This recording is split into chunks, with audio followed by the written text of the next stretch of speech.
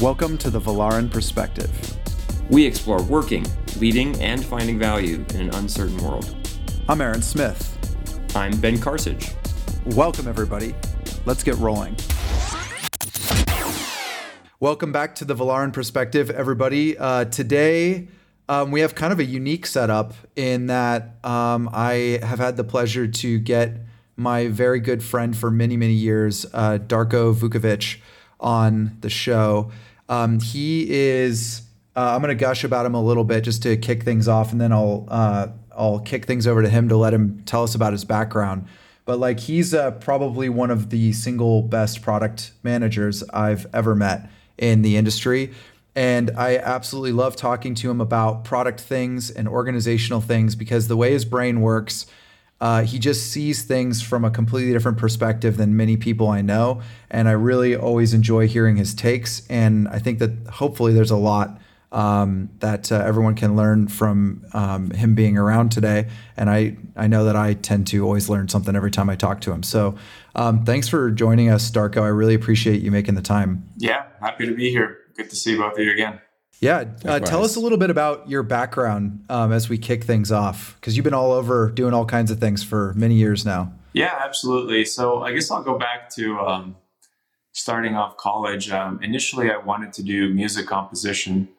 I really loved that in high school. And, my dream was to go off to Hollywood and do movie scores for movies. And basically, as I got to college and started taking music courses and meeting people in the industry, I kind of realized there was more of a passion for me than it is a career.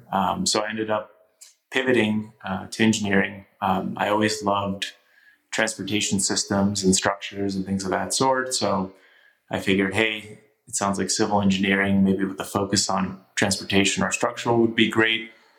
So I got an internship in the Orange County Transportation Authority to start getting my feet wet to see what that process looks like.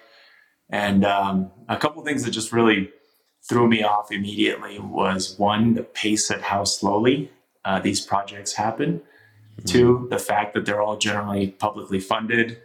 And so there's a lot of politics involved. And so you many times you don't even get the project that makes the most sense. You get something that, appeals to people's constituencies, and, there's a lot of things involved. So it didn't feel very exciting when I actually started to engage in it. So I ended up pivoting to electrical engineering, and I wanted to focus on robotics. And so I did an internship at USC in the robotics lab, and got to see kind of how robots are coded and built, and all the different pieces working together: mechanical, electrical, computer science, etc. And towards the end of it, I really saw that software was the fastest moving, most exciting component. And then B, it's actually the industry that is kind of having the biggest investment, biggest amount of innovation, super, private. So a lot of freedom, not a lot of red tape. So I ended up pivoting my last year of college to software development. I stayed as an EE because I couldn't afford a fifth year at USC, but I ended up doing an emphasis in computer architecture, so to get my hands and feet as wet as possible. And then, during the summer between my junior and senior year, I interviewed at Microsoft. And that interview process for an internship, which actually happened while I was still in school in junior year, I came there with the intention of interviewing for a software development role. And the first thing the person interviewing me said was, hey, we've got these three different roles. We have program management, software development, and software test automation. Which of these do you want to interview for? And I said, tell me more about this program management. What does this person do? And they said, oh, it's basically a role. You're responsible for making sure projects happen. You're kind of the glue. It's your job to understand the business effects, the customers, the needs of the customers, etc. So I was like, wow, that sounds super interesting. So I interviewed for that, did really well, got an internship, went there. I landed in enterprise for a couple of reasons. I think number one, and maybe this is me retroactively making up the story, but it felt like all the best teams, like Windows, Office, the Windows Server, etc. They got their first picks, and those were the people from MITs and Harvards and like all the just top best talent. But I was good enough to make the cut, so I ended up in a system that basically was a software for IT departments to better manage their various processes, assets, help people out, etc. So that's how I got involved in enterprise. And at first it was like, okay, I'll just do this for a little bit. I'll learn and then I'll pivot, right? And so it was always an aim of mine to pivot to something more sexy, something more consumer focused, which I did. And that's how I met you guys working at Riot. But in the back of my head, I think a lot of the initial impressions of the culture stuck. And I think that's ultimately why I ended up circling back to go work in enterprise. And I can dig into that more. But so then after Microsoft, I worked at Riot, and then I worked at Barnes & Noble, again with Aaron. After that, I went to MuleSoft, which ended up being a very successful integration company, learned a lot there. I think that was the first time when I truly started to understand all the facets of software development. Or I should say the software stack and all the facets of cloud infrastructure and how it all plays together. Went on to go work at Oracle, where I led the creation of an API management product, and then came over to Google when a lot of the Oracle leadership came over and invited me over. So that's kind of a quick overview, and I'm happy to dig into all aspects of that as we go. Yeah, so there has been this like journey of the evolution of your role and fine-tuning it and getting into more of the nuance that's landed you in this place where you're like, I am a product manager. Like what are the key points in that journey, and like what are the learnings and wisdom that you collected along the way that got you to where you're just like, product is my thing?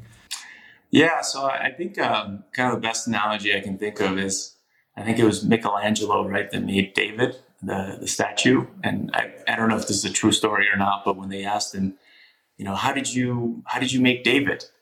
He said, well, I started with a block of marble and I just cut away all the parts that weren't David. And so I thought that was like just a really kind of brilliant way to put it.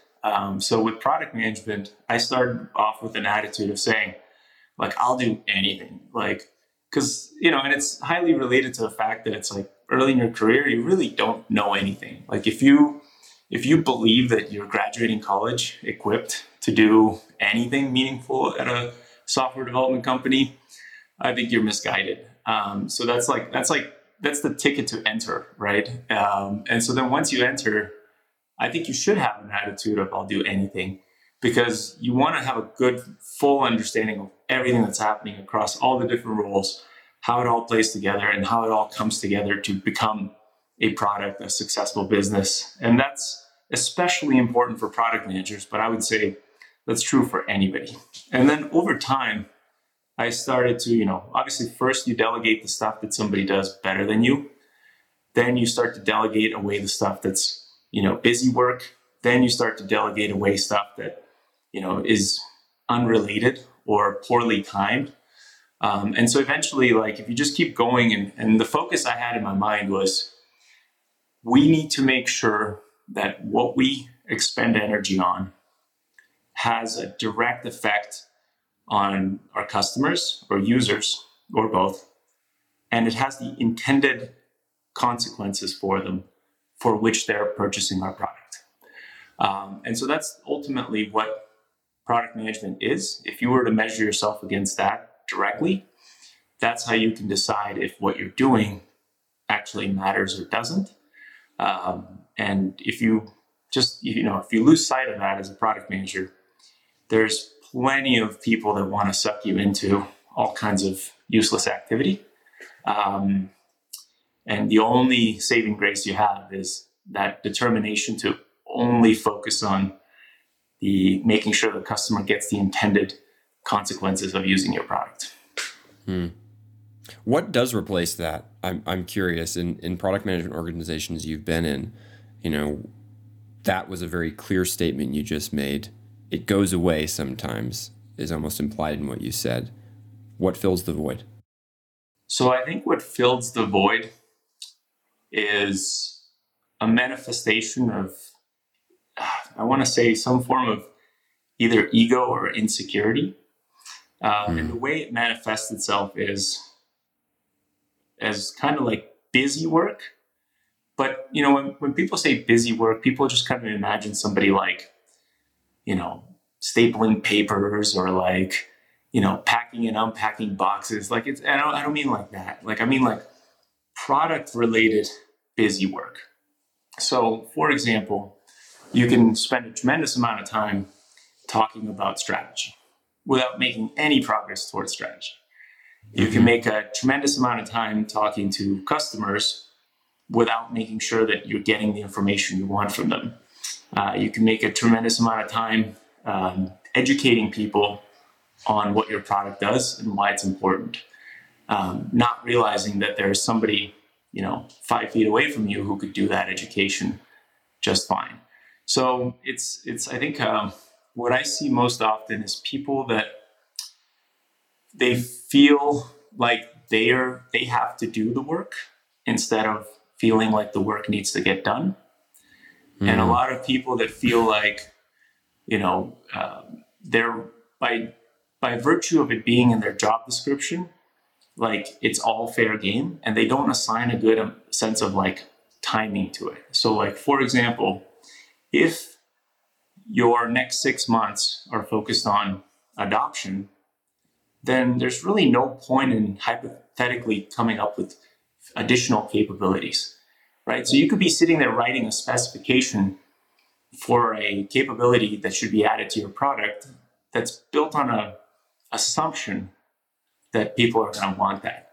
So then if somebody were to observe you, they'd say, wow, look at, this person, they're just cranking out PRDs left and right. And it was the best written PRD I've seen, right?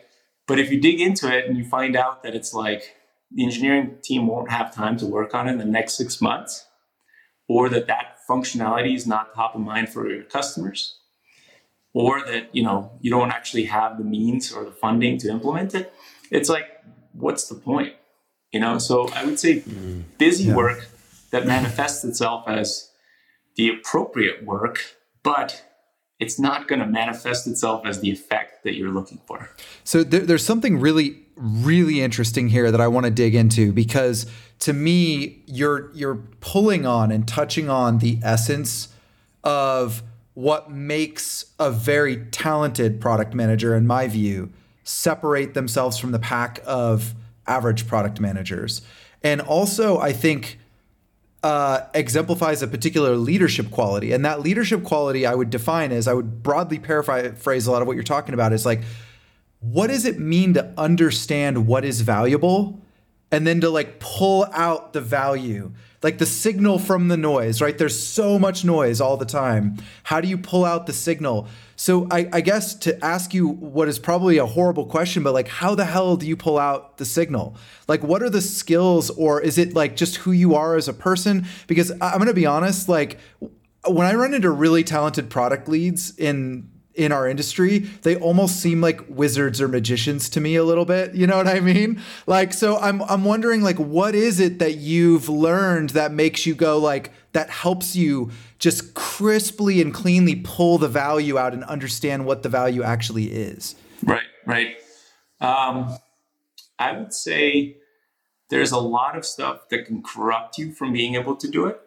And then you're still not done, right? Then there's still more work to be done.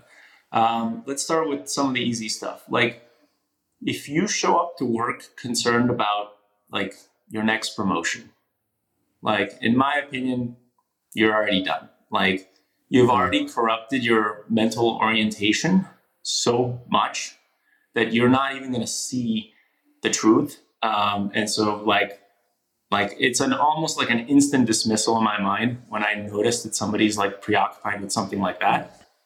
Gone. If you come into work and you don't ground yourself to like, what's the true situation? Like, it's simple questions like, how many people do we have to work on this? What skill sets do they have? What's their state of mind? Are they excited? Are we, do we have happy customers, right? Do our customers accomplish what we hope they can accomplish with our products? Like if you don't ground yourself in what the truth is, and you're, talking about competitors, you're talking about analyst reports, you're talking about, did you see that this company raised this much money? And, it's like, and you're just kind of living in this, it's almost like, I don't know what the right terminology is for it, but it's like the, like in Hollywood, you have celebrities, and you're more concerned about like, what are the celebrities doing? Where are they going? Who's hanging out with who? And it's like, you're not focused on the actual product, which is, in that case, like, how do you create a great film? And so same idea in the software industry. Like I see that parallel a lot, where people are more kind of like entertained by the periphery of what's happening. And that's where their head's at. Then I'm like, maybe there's room for that in like marketing. Maybe there's room for that in sales. Like there's definitely a chess match happening between you and your competitors. But as a product manager responsible for creating the product, like if that's what you're caught up with, like you're done in my book too. Like there's no chance you're going to be able to, see it. There's almost like a trap we fall in where we end up focusing on all the human systems that we built on top of the product, where the original intention was to ship great products. But then it's like the focus ends up being on the system itself, and we forget why we're there, more or less. For sure. And I think that's a very natural thing that happens to all of us in some respect. There's also a external versus internal idea there, right? Like someone who's focused entirely on my next promotion is really trying to, there's an external frame that they're trying to like get out of, or get something out of perhaps. And even the person who's watching the celebrities, it's like, what's out there? And what you actually said was very much what's in here. What is our product? Who is our customer? What are they getting out of it? What's our team? And sort of shutting down, Aaron, you said signal to noise, recognizing that a lot of the rest is just noise, and that the signal is like what's real about our product right now. Absolutely. Yeah. And you want to be able to participate in all that, but it's like, you can't exist in it is what I'm trying to say. Yeah. And additionally to that, like another one is like, if you're following like orders or commands and you're grounding yourself in like, well, our VP said we need to complete this by Friday, or, when we reviewed this with our president 2 months ago, he stressed that this feature is super important, right? Like if you're existing in like a management chain, and you're done too. Like there's no way, because it's like these guys, think of it as like you have 10 hours to focus on this and they have like 15 minutes. And so this idea that they're going to come to a better conclusion than you are about your own product area is bizarre in my mind. So like, it's like that flow of information needs to get inverted, and it's like you need to be educating them on what's going on and what we should do and what you need from them, not like following orders that they, came up with, or, and what's even worse is many times they're just trying to brainstorm with you. And it's like the PMs are just like taking it literally. Like, and it's like, no, like he never said do that. He just was like asking a question, like, where'd you, like, hold on. So I'd say like those are probably the top 3 traps that you can fall in. So assuming you haven't fallen in those things, going back to Aaron's question, and assuming that like your focus is really on the customer, and you say, hey, number one, and this is a tough one because it's like, if you get a people pleaser in the product role, that's also extremely dangerous. You need a high degree of unagreeableness maybe, or like, reality. I don't know what to call it, but it's like, you have to also be able to know who the right customers are and who the right customers are not. And many times people just want to like, they're like, oh, this guy from this company, he said this would be super important. And it's like, yeah, but like, why are you weighing it? Why are you weighing his opinion like versus, somebody else who like also said it? So it's like having an understanding of who your true customers are. And so, in gaming, it would be like, who are your true players? In enterprise, it's like, who are the architects? Who's figuring out what software stack they're going to use to accomplish their goals?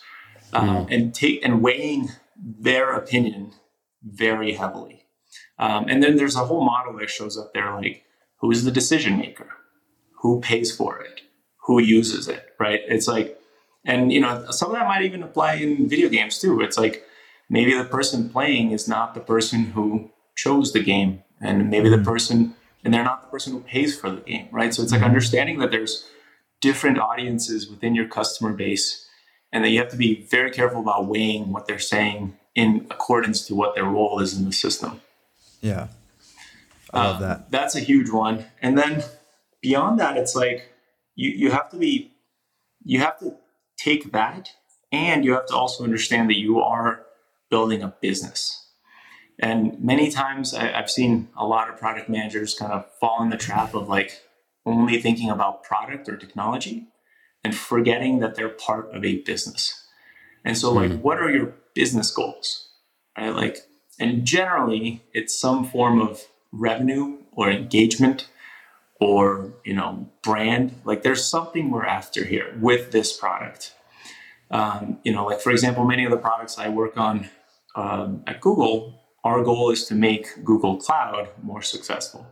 And so that could mean that, our job is to either, let's say, deal with a competitive disadvantage that we have, or potentially introduce a revenue stream, or potentially introduce a way to bridge our cloud with other clouds so that customers of other clouds could migrate to our cloud, right? So there's something that you're doing for the business.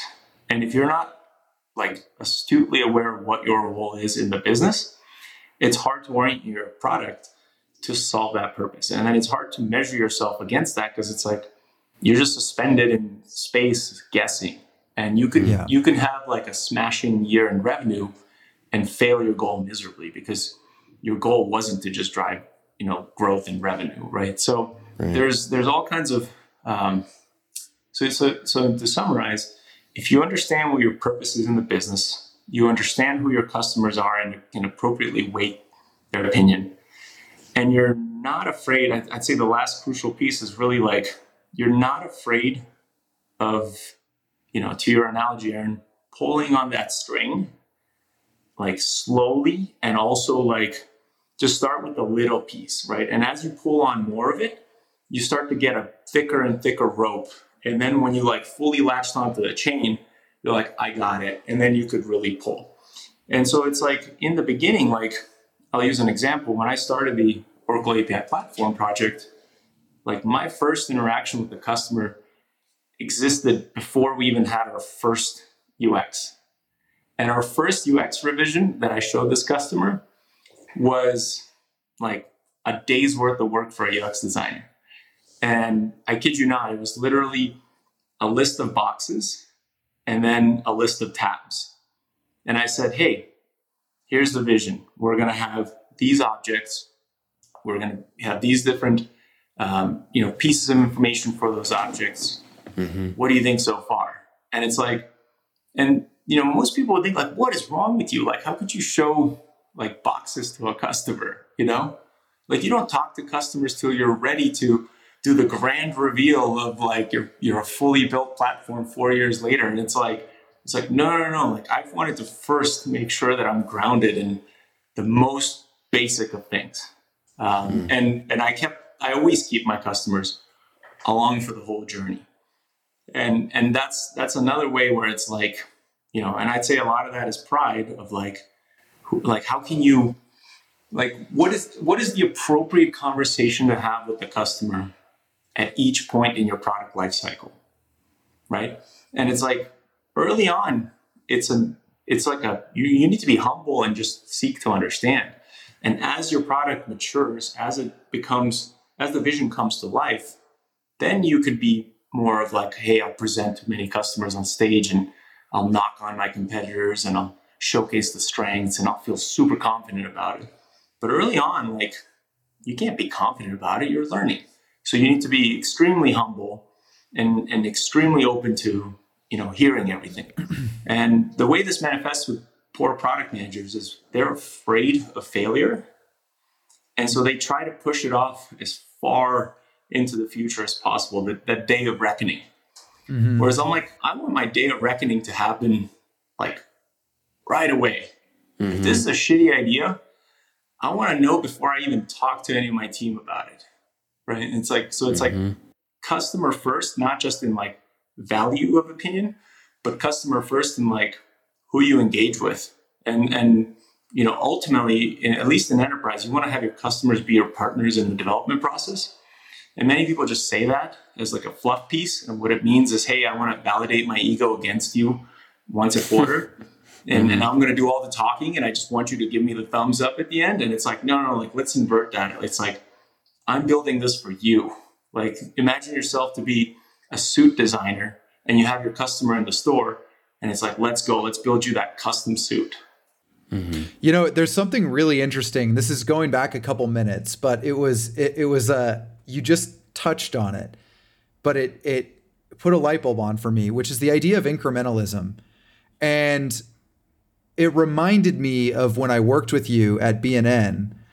And one of the things I remember, and this is actually a common thing I've seen in enterprise a lot. And I think there's the baseline of enterprise is that there's a lot of really big systems, a lot of like huge headcount teams, a lot of massively cash infused organizations that serve extremely large customer bases.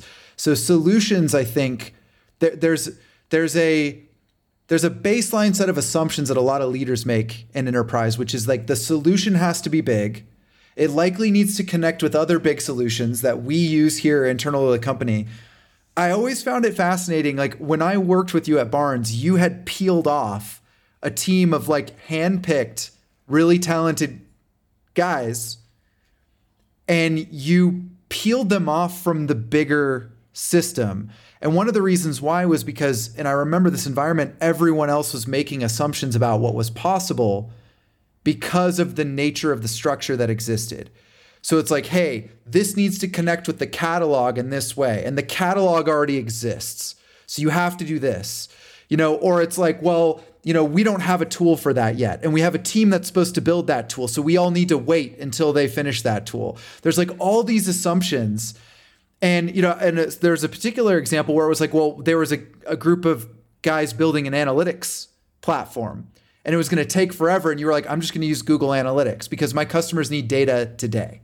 And I need data to make good decisions today.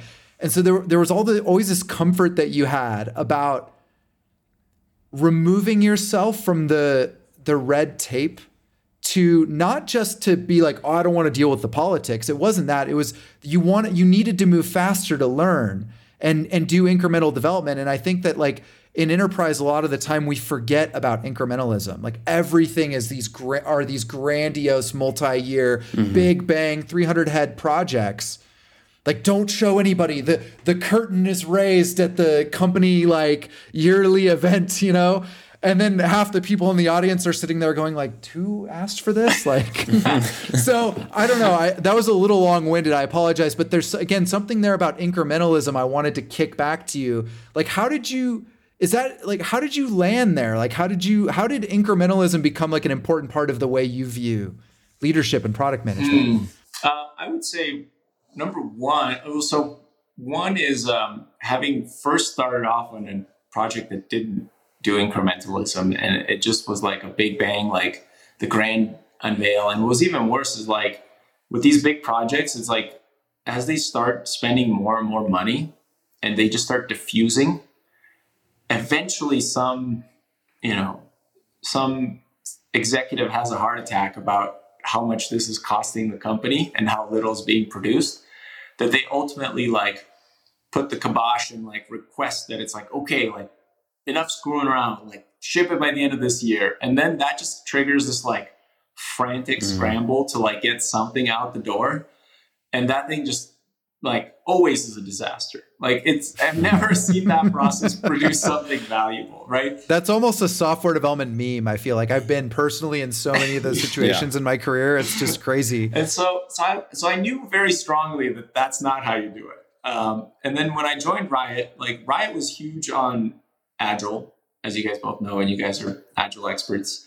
And the thing that really struck at me was deciding your sprint length. And like the idea was like, you should only decide your sprint to be maximally as long as how far into the future you can see.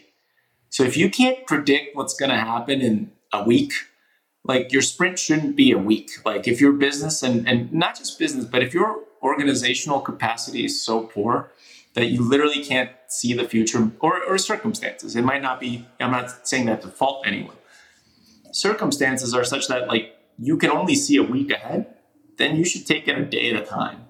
You know, if you can start seeing a month ahead, you should take it maybe 2 weeks at a time. So the idea being that like there's a kind of a fog of war, and you should be aware of that. And so what I always like to kind of keep in the forefront of my mind is like, well, truly, how far can we see, right? And it's like, and there's nothing wrong with like having ideas and preparing yourself for that fog of war unveiling. I think the expertise is there's a two-dimensional quadrant. So there's like honesty and like deception, and then there is like predictability and like, you know, unpredictability. And so like you could be in a circumstance where you're honest about your visibility and you kind of go day by day in an unpredictable way where things are just going to hit you and you're just going to have to deal with it.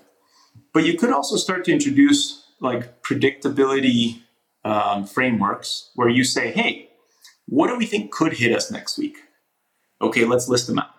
Hypothetically, if that hits us, what would we do about it? We would do the following. So now you're starting to build a predictability framework such that as that fog of war kind of reveals itself, you're like, it turns out this was true. Okay, we have a solution ready to go. Oh, it turns out this was true. Cancel that project, right? Like, so it doesn't catch you as like, you're not unprepared for it. You just didn't know until you encountered it. So I think incrementalism is really kind of a mindset where you acknowledge that there's a distance you can see, and then basically starting to prepare plans that, you know, have conditional statements that will take you in a different direction based on what's true. Now, I want to tap on something that you said, and just to make sure that one, I understood you, and also that the audience doesn't get the wrong idea, because something you said was, hey, the more you can see into the future, the longer, to some extent, your iteration length can be. And is the idea there? Well, I would disagree with the idea then that now that's a takeaway is let's try to see as far in the future as we can so we can have a long iteration length. And I'm actually curious, when you've related to iteration length, I like that criteria of it certainly shouldn't be longer than you can, to some extent, see.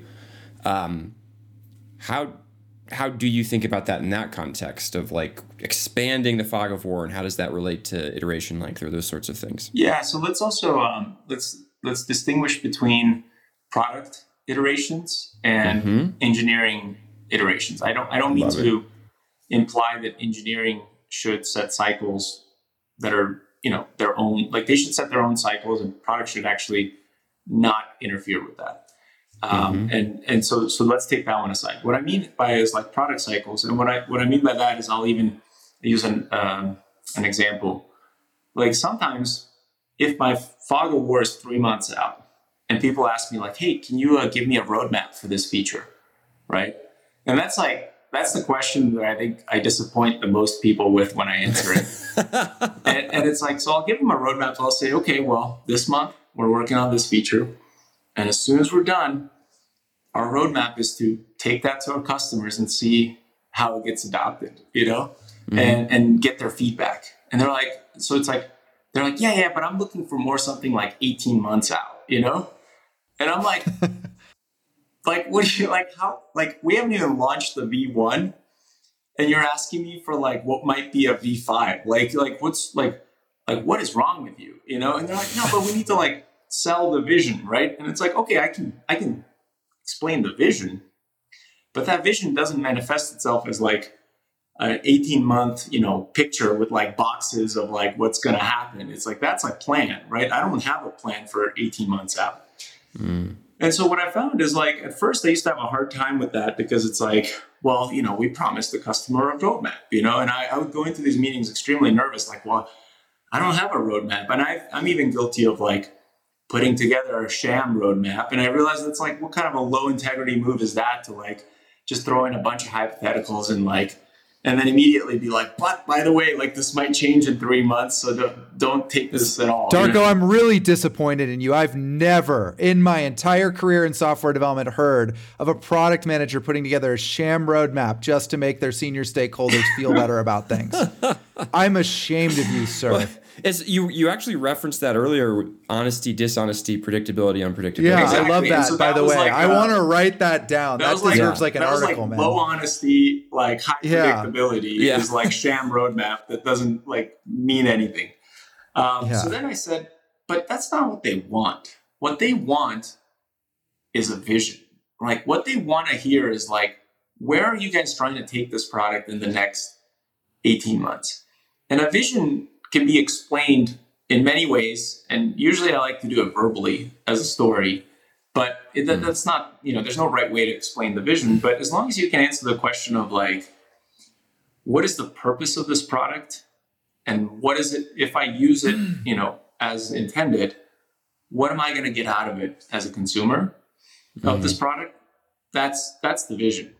Yeah. Well, that's actually what vision is. Right. And again, that a takeaway that I have from that story, that anecdote is, again, we talked about this earlier, about this idea of leaning into the organizational structure and not necessarily questioning, does this structure or does this process or does this instinct that I have or this thing I'm asking for actually lead to value? Or is it something, you use the term ego. I love that term because I think we're all at risk of this every day, which is like, what's the thing that makes me feel good right now versus what's the thing that's actually valuable for the business? And a lot of our conversation has been about like, how do you pull those two things apart so you can see clearly? And again, like I see a lot of leaders do this in software where it's like, there's something there, the roadmap or the bars, the Gantt chart, it's a crutch. It's a psychological crutch because like, I feel accountable to project my knowledge past the fog of war. Like you say, Darko, the fog of war is 2 months. And you give a lot of great evidence as to why it's 2 months. And from our perspective, I think this is so funny. It's foolish to think that you can plan past 2 months because when we have made plans past 2 months, they're always wrong. Right. There's an empirical evidence collecting process here, but at the same time, I'm the senior leader. I've got a meeting with the VP or I've got a meeting with the CEO. He wants to know what we're doing 10 months from now. And if I have a choice between explaining to him the nuance of how we are delivering value versus just making a document that he can look at and give me a thumbs up, oh man, am I really tempted towards B? And like, and I don't want to like beat this to death, but like, I think one of the reasons I love talking to you about this stuff is because these behaviors and the psychology behind it actually end up dictating a lot of how we approach the development process. And, and for anyone listening to this, I would just say like, keep that stuff in mind because those things are likely to influence your outcomes far more than like the technique that you're using to approach the individual things, There's a thing that popped in my mind when you were talking, and I think Darko, this relates as well. It's that Simon Sinek, like start with why. And that's actually your answer to some extent to that question. Because the 18-month roadmap is a what question. What and how are you going to build this thing? And your argument is, no, what you actually want to know is the why. And I can today tell you with much more accuracy what I think my 18-month why is. But the what and the how, past 2 months, I don't know. However, if I can be compelling in my articulation of the why, you walk away satisfied. And that's important because it actually means that I didn't have to give you a sham roadmap, and I also didn't have to go into a giant explanation of why I don't know in 18 months. I basically sidestep your question. Right. No, and it's to like the worst part, I would say, is that if it was a matter of just getting the thumbs up from the customer or the executive, like Aaron was saying, that would almost be palpable. Like you could live with that, right? It's like you'd feel dirty at the end of it, but you can live with it. what more often happens than that is then the senior management that pushed for that roadmap will be like, now let's present it to the team. And you're like, no, this is like a sham we put together to just like placate. Like, this is not the real roadmap. They're like, no, like, this is good. Like, the president's on board. Like, we should do this. And so now you're presenting this to customers, and you're getting like, you're implicitly creating commitments, right? Yeah. And now you're presenting this to the team, and they start to believe like, okay, good, we got a plan. Like, now let's just execute. And so you're almost like committing yourself to this same, crap that you created basically for no reason. And what's worse about it is all along the way, you'll be getting positive signals. You got the thumbs up for the president. You got the team fucking excited. You got the customers that are like, I need this and I need that. And it's like, now, like, those are all good signals. Like, they'll lead you to believe that it's like, we're on good track now. And all you did was just like punt the day of reckoning. And it's like, what's even worse is if your goal is to get promoted and your company has a culture of promoting, execution, it's like, by the time this thing even like manifests itself, like, you could already get your promotion and be on to like something else by then. And so it's just like a disaster that happens over and over for all these like, passing the ticking time bomb to the guy who comes after you is always a good corporate strategy. But here's the worst part. Like, if you quit and the guy behind you comes in, he could be like, no, guys, like, this is not it. This new sham roadmap is it. And everyone will be like, we knew the last guy didn't get it. Like, this is it. And so it's just like, it's this perpetual, like, just, I don't even know what to call it. The low honesty. It's a low honesty on your matrix. Yeah. Perpetual exactly. low honesty. Yeah. Well, I love too that call out that and I feel like this is one of the reasons, even not on the product side, but on the engineering side, maybe across the board, when people come in and ask for certainty, there's this deep hesitation sometimes around it. Like, they want a plan laid out. And it's because, yes, the plan comes back. It's like, okay, well, I created you a guesstimate of when we think things might happen. And here's my 7,000 caveats to try to help you understand. And then 2 days later, I walk into the big company meeting and you're presenting my plan to the whole company and everybody's applauding. And my caveated to death thing that is probably not going to go this way just became an expectation to follow. And I love the point you made, which is, as the leader in that, even worse is that if you just play along, you are perceived as successful. Yep. As long as you just keep the boxes. Yep. Then we got to this box. We're a little behind because external reason, but but we're still, look at us, clipping through boxes. And what's lost actually is the why, is the vision. Because we get stuck and like it becomes less. If I have an 18-month roadmap of things I'm supposed to do and when, suddenly it's way less important for, as you described, to stay close to the customer. They're just going to mess up my plan. Or to also focus on incrementalism, right? There's you immediately lose a lot of the value of incrementalism if you've got this execution plan projected out 18 months that you just, and back to your point about the team, Darko, like the team stops using their heads too, about like, I could work on this or I could work on this. Which one's more valuable based on the vision Darko put forward? Or just look at the roadmap and do what the roadmap says. It's like, it's a fail. It's a fail across the board. And you said something really powerful, by the way, about that spoke to the organizational incentive that often exists. Like, you could be doing all of these things that are actually not value focused and be getting a bunch of great feedback from the organization. And I wanted to shift this to a question about junior product managers, because there are a lot of them out there. It's actually like a relatively, I think, hot and somewhat new field of expertise. And I feel like, weirdly, again, this is my perception. I perceive that the gap between highly effective product leads and mediocre or below average product leads is like that variance is very wide. Yeah. Like, I would say it's actually less wide than it is like project managers or something. And one of the things I feel for juniors, on people who are just getting started in this career path, is because those organizational incentives are all telling them a story about what good product management looks like.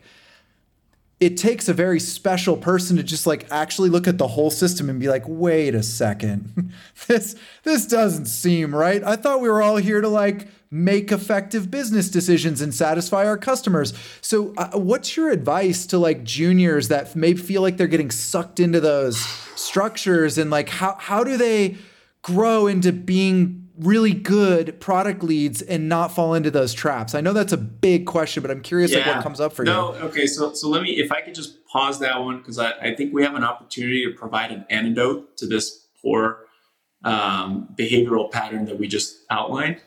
So I think the antidote to it that I've found is that you need to ground yourself in the vision, and you also have to come up with business metrics that determine if your guys are doing well or not. Because I think the reason people are nervous about not having an 18-month roadmap is, if you think about yourself from like a perspective of a team member, not having that, it's like somebody saying, we don't have the security here. Like, if we only see a month out, that means we can get cut in a month. Like they perceive the fog of war as being like, you know, that's the termination date, you know? And so it's like, I think you have to be careful that false sense of security is not done that way, but rather you should instill security by having metrics that are objectively measurable, that you can say, our business is doing well. There's no reason for anybody to fear. The fact that we don't know what we need to do in a month from now is no cause for alarm about like your job, you know, your skill set. Like, we will always find stuff to do. Because I found initially, like, if you want to wreck somebody's day, like, you know, that's stuck in this paradigm, is like, just ask them to take a day and work on whatever they want. And like, you think that everybody would like celebrate that. Okay, finally, I'm so excited. I have all this tech debt to clean up. I have all these like projects I wanted to do. And it's like, the answer is no. Like, they're terrified that they're going to get laid off tomorrow if you do that. Because it's like, why aren't you engaging me? Why aren't you committing me? Like, I want you to commit me for 18 months so that I feel safe. So I think you have to pivot that and like instill safety and comfort in the business metrics. And many times the business metrics are not good. They're not indicating success. Interesting. And so executives are like, don't show that to them. Like, that's going to scare them even more. You know, it's like that we're burning a ton of money. That's going to scare the crap out of them. So you have to be like real. And then it's the delta, the change, the direction that those business metrics are moving that you can start to build confidence in. Be like, hey guys, we've improved so much in the last month. Every month we have more users. Every month we got more revenue. Every month we got more happiness coming in from customers. That's what we're after. And you also have to like get your executives to do their job and step in and motivate the team and assure them that like, this is an important investment for the company. Yes, our revenue is underwater right now, but don't worry about that. We're looking at this for, 3 years from now, right? So like, then you take that stress level down. Going to your question about junior PMs.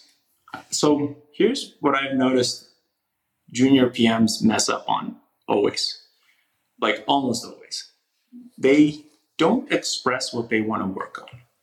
Like, they sit there and they say, I hope my boss picks a great project for me. And like, I hope I get to own something important, right?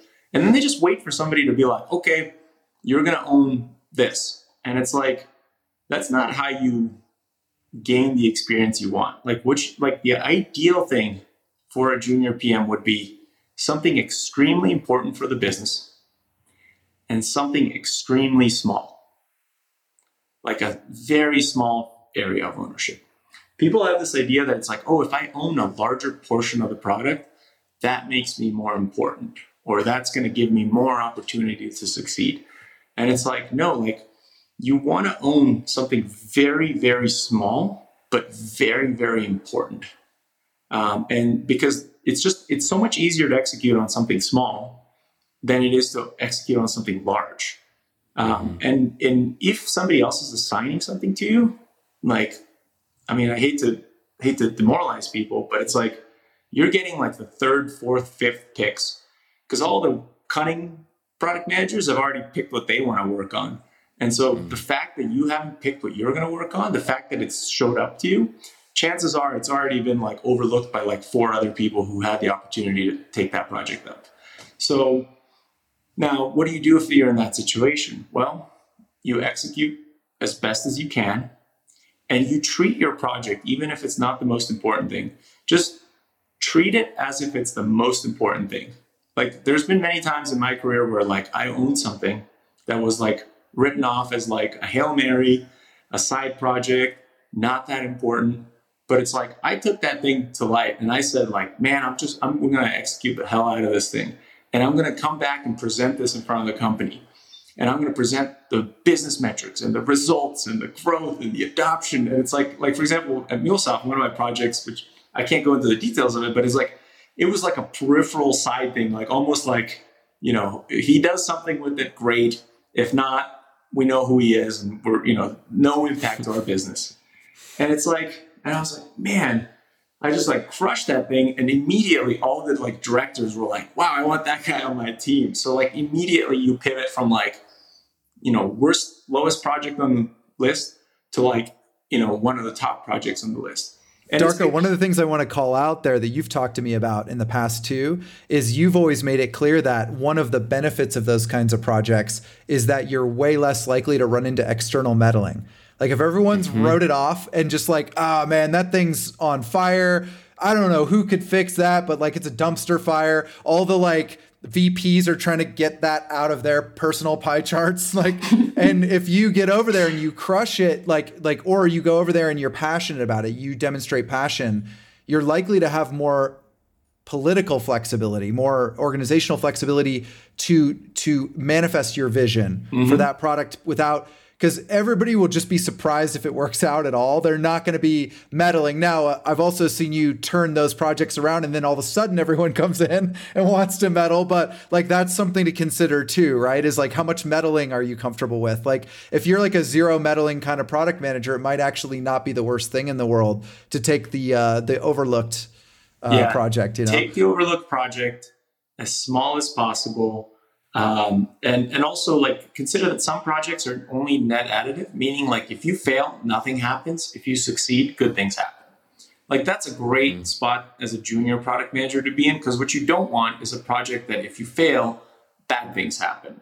Because like, at that early part of your career, it may be your fault, it may not be your fault, but if it fails, like it can damage you like seriously. And now whatever your next role you're going to, it's like, oh, tell me about what you're working on. How's that going? Right. And so you either have to like twist it into like, it's going great, or you just have to be like, it's falling apart big time. And then people are like, ooh, I don't know if I want this guy on the team, So line up those successes and just crush them.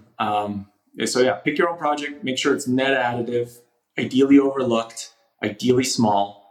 And, and if you are already, I would say if you're already committed to something, find the extra capacity to take on an extra bonus project and do it anyways. And that bonus project might actually do you more than whatever you're working on currently. And if you feel like you don't have time for that bonus project, then you're screwing up your day job. So then first figure out how to make time for that project and then do it. There's a meta point I want to make. As you've described this, Darko, you are very much describing a product manager's first job is to product manage their own life and career.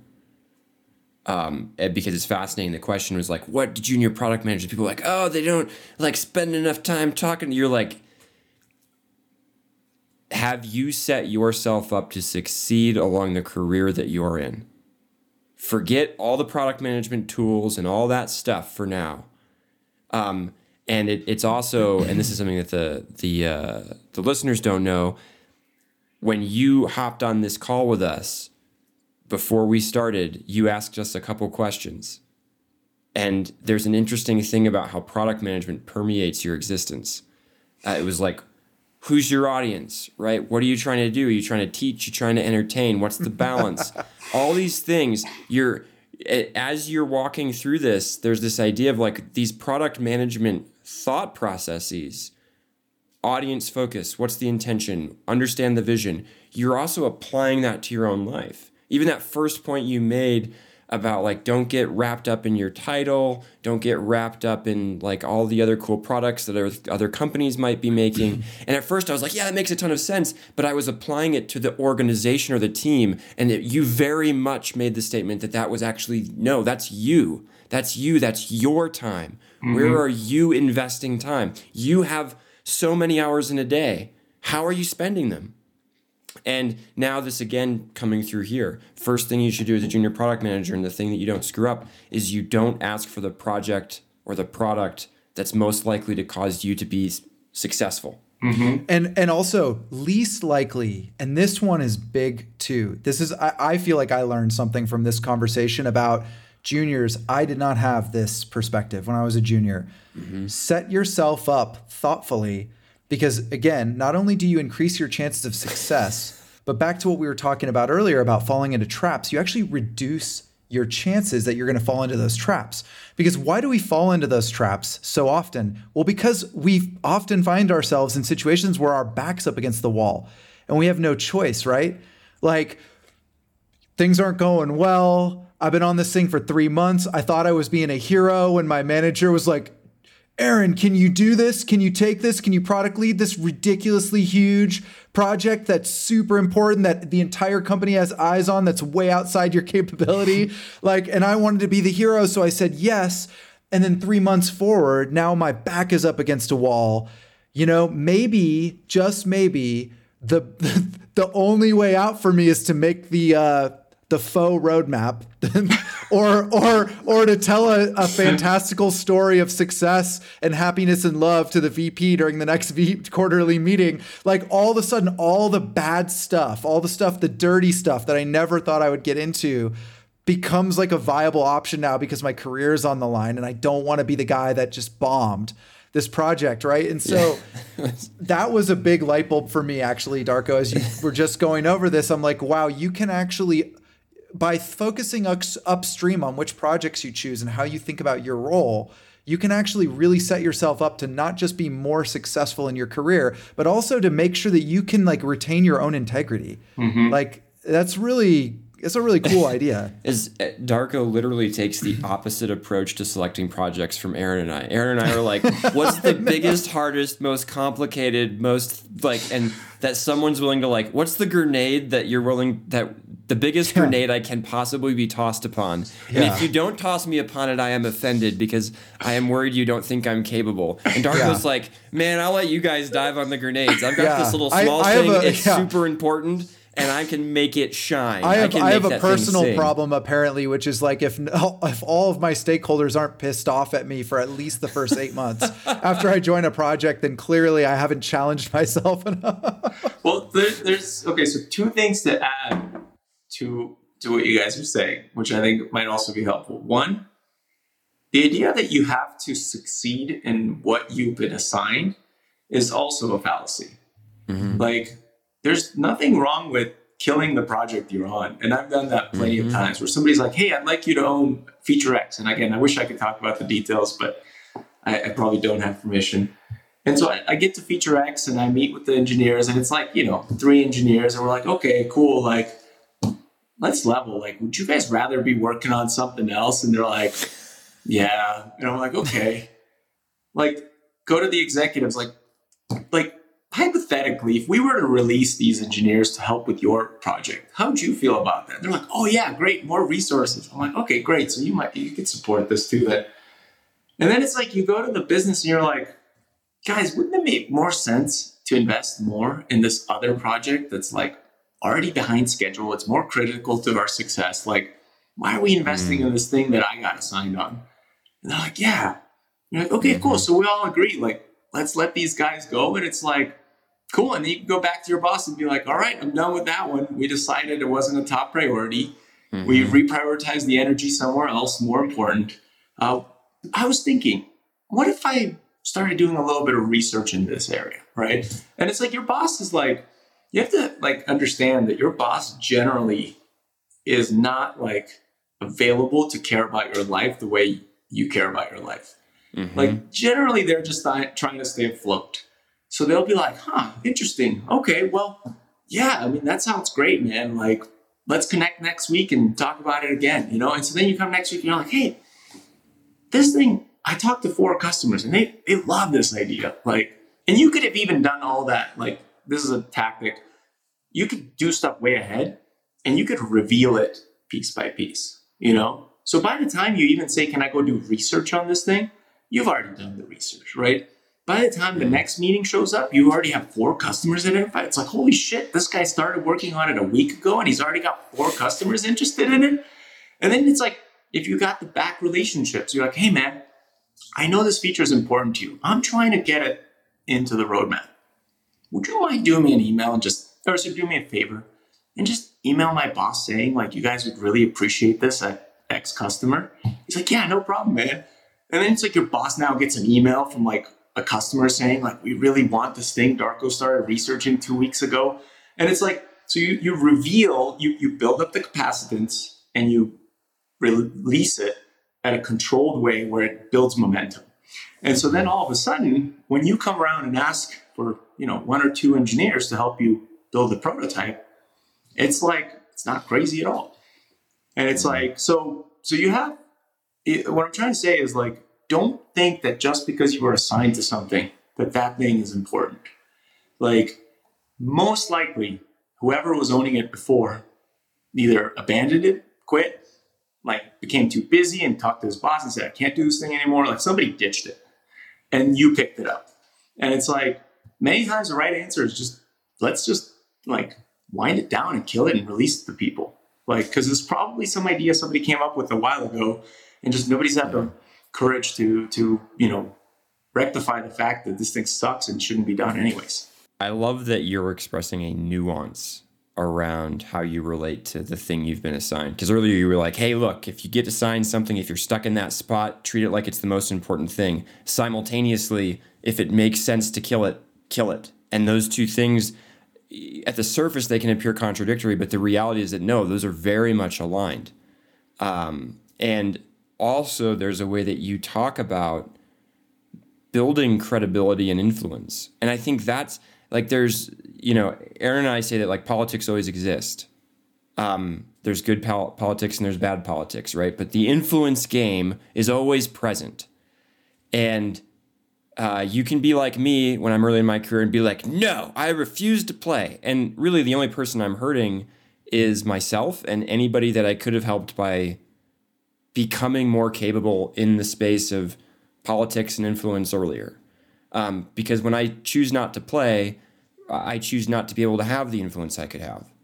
And what you're describing is not in any unethical ways, but very much like developing influence and credibility and reputation, and through the understanding of the nuance of what should continue and what shouldn't, and using real business metrics and letting engineers go do what they would like to do and getting executives on board. And again, being somebody that people want to be relating to.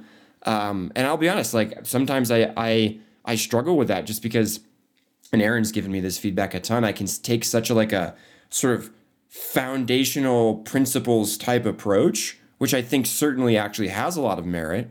But sometimes it's like, Ben, you should be willing to bend a little bit. Like, yeah, it's not like this isn't actually a moral issue. You're stuck in like, no, we have to make sure everybody talks clearly to everybody else. And it's like, or you can deal with reality, make the best of it and move forward. And, and that's not Aaron telling me like, go start lying or do immoral things. It's recognize that if you want to have a positive impact, sometimes you have to be willing to bend.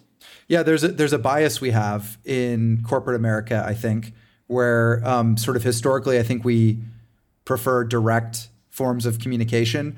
That the back to the email example, having the customer send the email, there is a part of me that knee jerks and goes, oh, that's manipulative. And it's like, no, it's not actually. All you did was ask him to express something he was already excited about.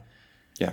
There's nothing below board there at all. But like, this is a bias we have, I think, in the space where we assume that everyone should just of their own accord do and say all the things that they mean and think all the time without being prompted.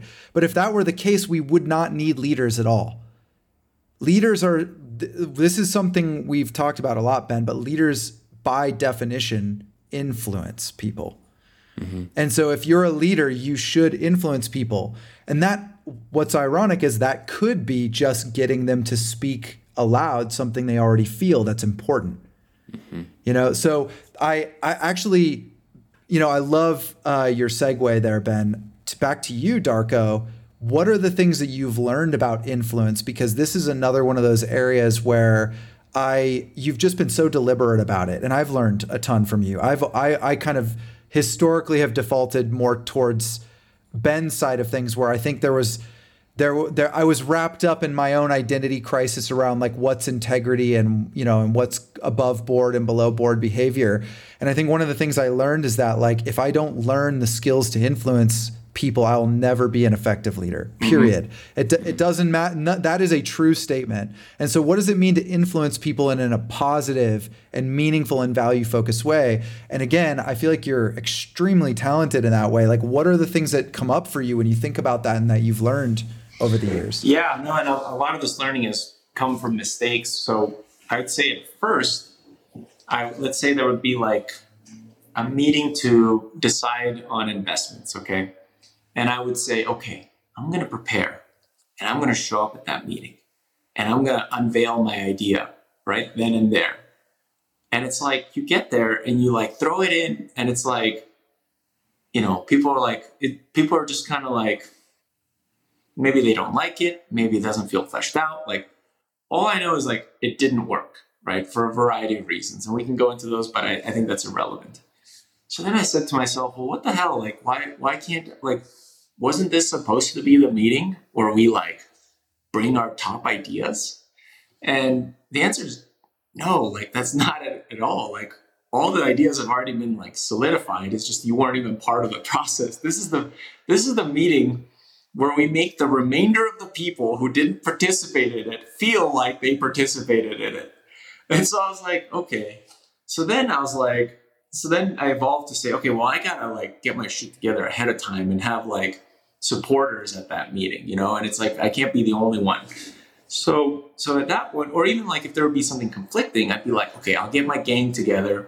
I'll like prime them all. I think priming is the key word here. I'll prime them all. They're going to know what's going to go down and we're just going to do it. And then it's like, I realized that the people that I didn't involve that might be on the opposite side of that argument, they felt like super ambushed because it's like, they're not stupid. Mm-hmm. Clearly they get that like you guys coordinated where you just show up and are all on the same page already. And it's like, no. So then I realized I was burning bridges with people that for some reason in my mind, I had modeled as like the opponents that I had to defeat. And it's like that's like not a great way to go about it. Cause it's like at the end of the day, we're a company, we're a team. Like we might have factions, but we have to understand we're the same company and we all either win or lose together.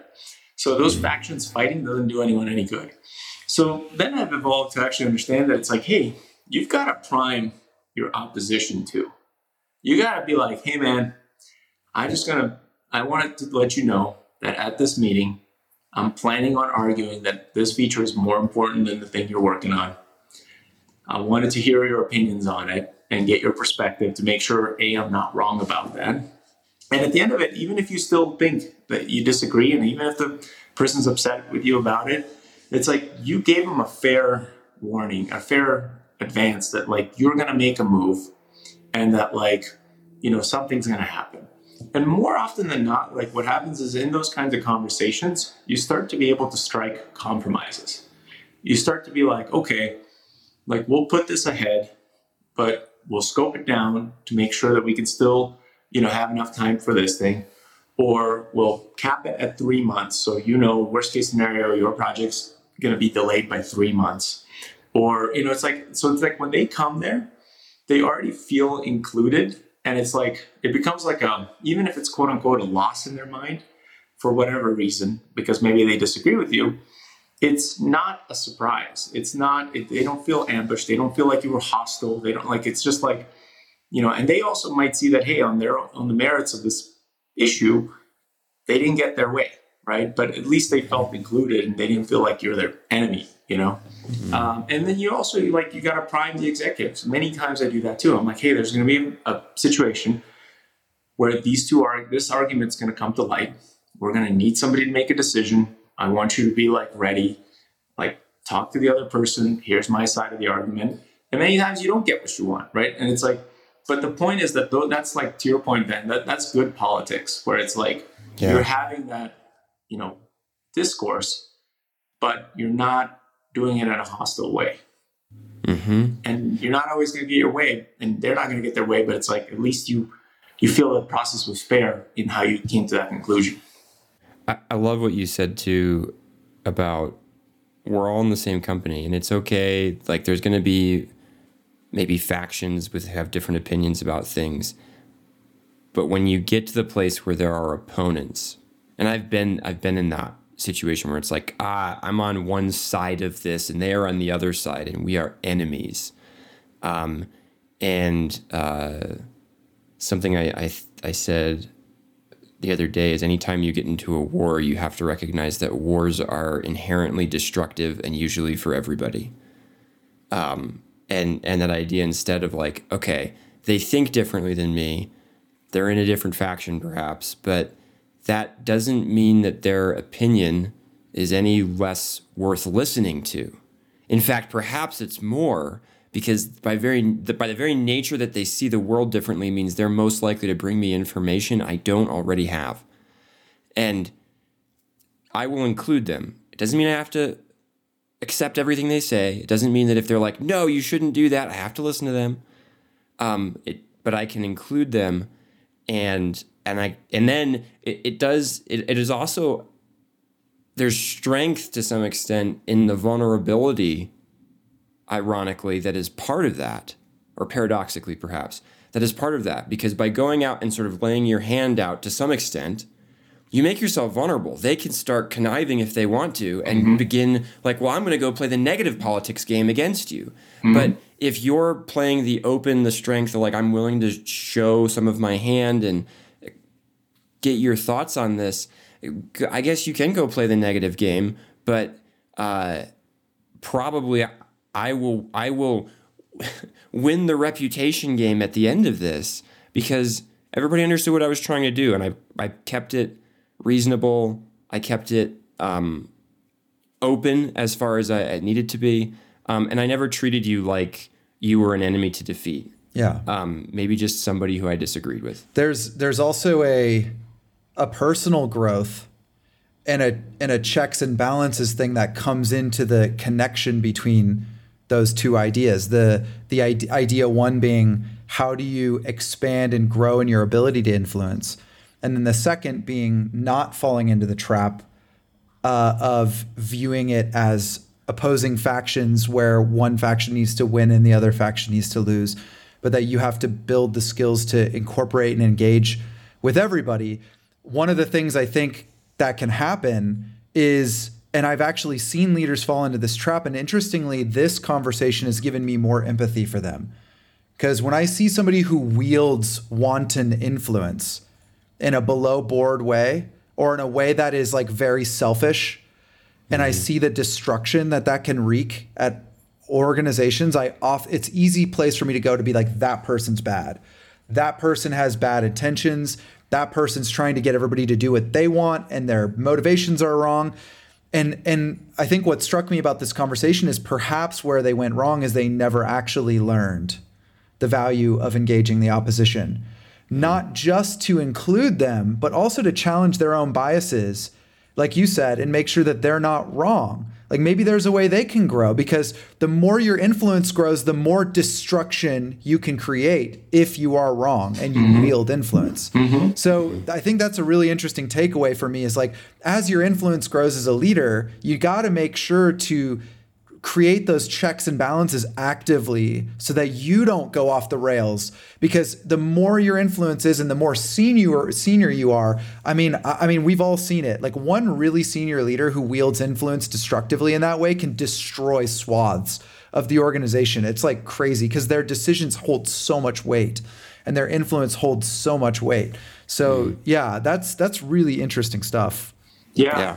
And the other thing I was just going to add to touch on what you just said, Aaron, about the senior leader. Many times I think people are afraid of challenging like something wrong. And I think they're afraid of challenging something wrong because they're afraid they imagine these repercussions of it. And it's like, you don't have to be hostile. Just some advice for people. You don't have to be hostile to challenge things. You could just be honest. And honesty will melt like this bad behavior rather quickly. Because the more they double down, the more they triple down, the more people are going to be like, wait a second, this makes no sense. And it's like their credibility can tank in a course of days if they're, dumb about it. So, but you have to be willing to like deal with the repercussions, right? And so here are things that could happen. You could be let go. But then ask yourself, why waste time at a place where, this issue was there? Now, I understand financially, maybe you need to save up some money to be able to afford that. So do that. And then be ready to, deal with the repercussions. They could chew you out. Like I've been chewed out. I've had people like pull me into a room and just start screaming at me. And it's like, at the end of it, it's like, okay, like, are you done screaming? It's like, okay, cool. Well, appreciate it, man. And it's like, there's nothing they can do. Like, what are they going to hit you? Like, what are they going to like destroy your career? Like, what do you like? Don't be afraid of doing what's right, because it's like, by doing what's right, chances are you're going to accelerate your development drastically. Because think of no matter how good you are, if you're in a corrupt system, it's not going to pan out to anything. So it's like you're literally just wasting your time. So it's like you can either quit, or you can challenge the authority and then quit, right? Or fire, or whatever. Or you can change the system. And it's like all of those are possible. So the other thing to consider is if you get stuck fighting with somebody, like Ben was describing, where it's like you're having an adversarial combat, chances are that your solution is not that much better. And it could even be worse. What you want to be looking for is what's that solution that is by far more impactful, such that simply the nature of presenting it makes people like take a moment and be like, wait a second. Yes, like that's what we're after. That's what we need. And so it's like, I would really encourage everybody to challenge yourself that it's like, when you think you figured it out and you're just forcing it, ask yourself, what would make this 10 times even more impactful? And that's the beauty of information. And that's the beauty of technology, is that like however good you think your proposal is, I guarantee you there's a proposal 10 times better out there waiting to be discovered. Or I guarantee you there's a way to modify your proposal to make it 10 times more impactful.